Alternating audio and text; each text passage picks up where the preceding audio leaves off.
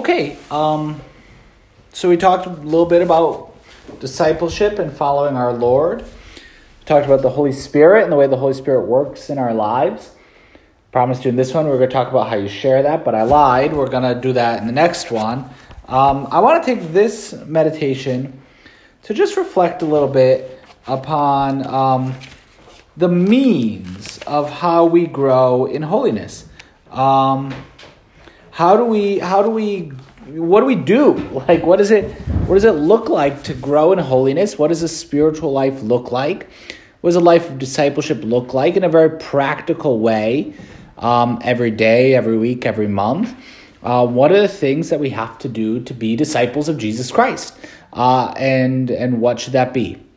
And so in this meditation, we're just going to take a look a little bit at some of those things in our spiritual lives that we should be attentive to and that we should try to grow in and that we should have some order and discipline with. And so the first, the most important single thing we need to do to grow in holiness is attending Holy Mass and going to Mass. At Mass, we are brought to Calvary, where Jesus himself died for our sins. The Mass is, as the saints describe it, heaven on earth. And so we have to go to Mass. Now, the bare minimum is Sunday Mass. It is gravely sinful to skip Sunday Mass. It's bad. It's like we were reading in that beginning of Rediscover Catholicism. You know, God himself gave his only Son, Jesus, for our salvation. There was the disease of sin that was covering the entire world that we had no way of getting out of. And the Son of God himself gave up his life for our salvation, so we could be saved from sin, so we could be saved from eternal damnation. And every single week, for 45 minutes to an hour, we go to Mass, where the reality of our salvation is made present to us, where we learn a little bit about the Catholic faith through the readings, through the homily, and then the perfect sacrifice of Christ, his offering of love to his Father, is made present on the altar. And the Eucharist, the very body, blood, soul, and divinity of Jesus Christ, is made present to us. And when we receive Holy Communion, we receive the body, blood, soul, and divinity of Jesus Christ. The holy sacrifice of the Mass is the single most important thing any single one of us could do in any given day. There's nothing more important. Eating, sleeping, having fun, going to school, all of it. Nothing is more important than going to Mass. It is the action of greatest value. And we're required to go every single week on Sunday, sometime between Saturday at 4 p.m. and Sunday at midnight. We have to go to Mass. And so that is, it's foolish to talk about how, oh yeah, well, you could have your prayer life, you pray your rosary, you do this, and we're going to talk about some of those things.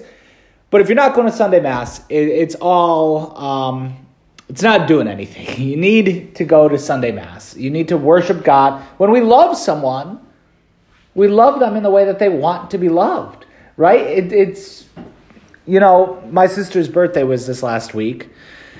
And it'd be crazy being like, hey, I bought you steak for your birthday. My sister doesn't eat steak. She doesn't eat meat, right? So it's like, oh, but I got you a steak because that's what I wanted to get you. Like, no, she doesn't like that.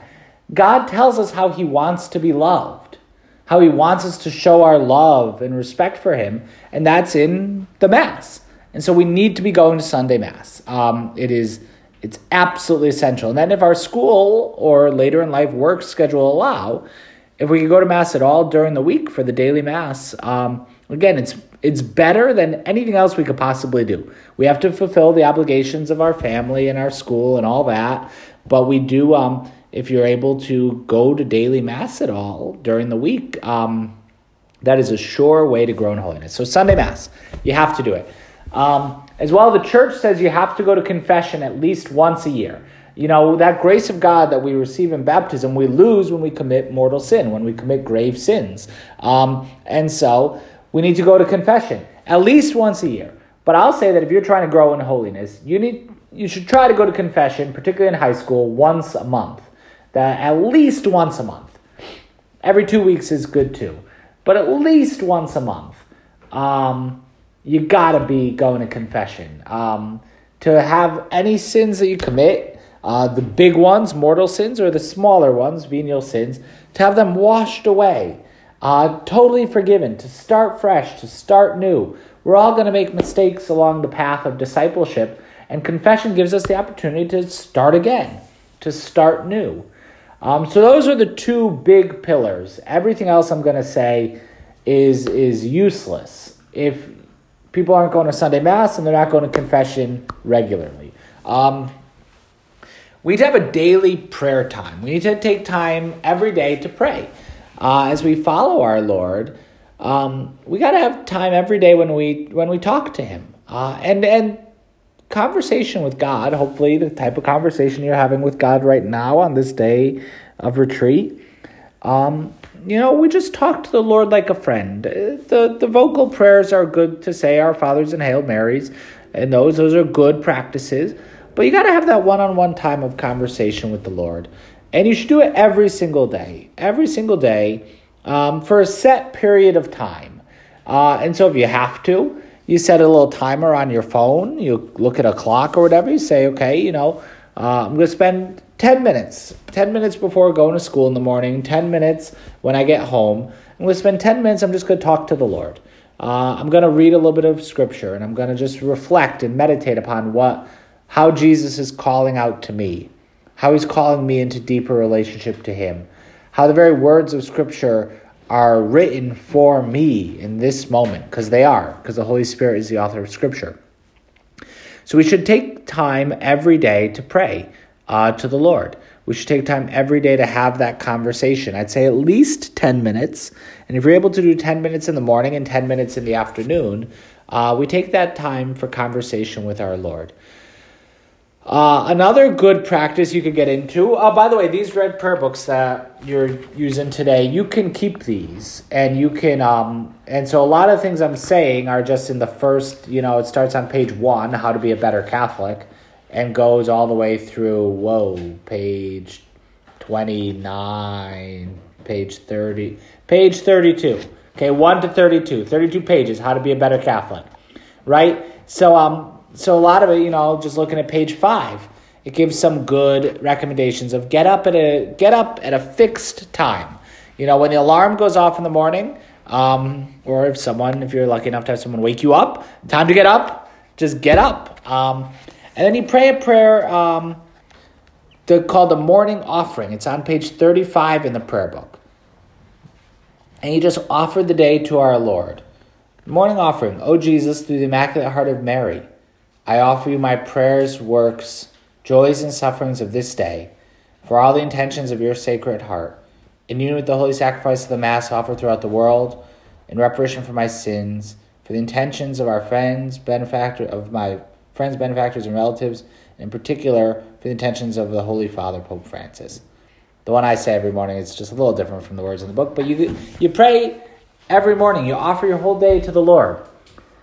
We should definitely, sometime in the middle of the day, you say grace before having lunch. Just thank the Lord for the food you're going to receive. And then there's another good prayer like the Angelus that you could pray. These are all adult ways of living the Catholic life that, as you're confirmed, it's going to be good for you to do. A little bit of prayer in the afternoon. And then a good practice is to make an examination of conscience at the end of the night, where you just kind of look back, right before going to sleep, you look back on the day. You just say, okay, how did I do today? Right? It's kind of... It's like in sports where you watch the game, you watch the films of the game, right? And you kind of look like, okay, well, how did that go?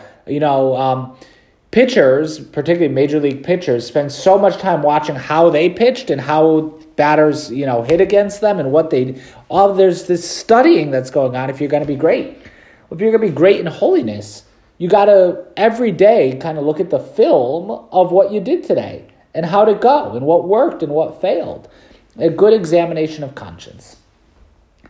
And then all these two, the beautiful prayer, we'll get to it. You should read the Bible every day as well. just even if it's just one little section, Bibles are broken down into these little sections. And so even if it's only a few lines, but you just read a little bit of the Bible every single day, and maybe another book of spiritual reading, something to help you along. And then, in a real way, I want to talk about praying the Rosary. The Rosary is a beautiful prayer that you should all say, and you stay close to the Rosary. Stay close to Our Lady, the Blessed Virgin Mary. Mary loves us, and she wants us to be holy. She's our mom, and she looks out for us. And the Rosary is a beautiful way of praying where we, it's called Rosary. It's like our word rose, which is where it comes from, and it's offering these roses, the roses of, saying Our Fathers and Hail Marys, but saying them devoutly, with love. It's like making a crown of roses, because in other languages it's called a corona, which is a crown. So it's the crown of roses for Our Lady. And so when we pray the Rosary, we're saying, these prayers over and over, but we're saying them with love and devotion. And that when we pray the Rosary, we think about all the different scenes in the Gospel. The Rosary is really the prayer of the Gospels. If you flip in these prayer books to page,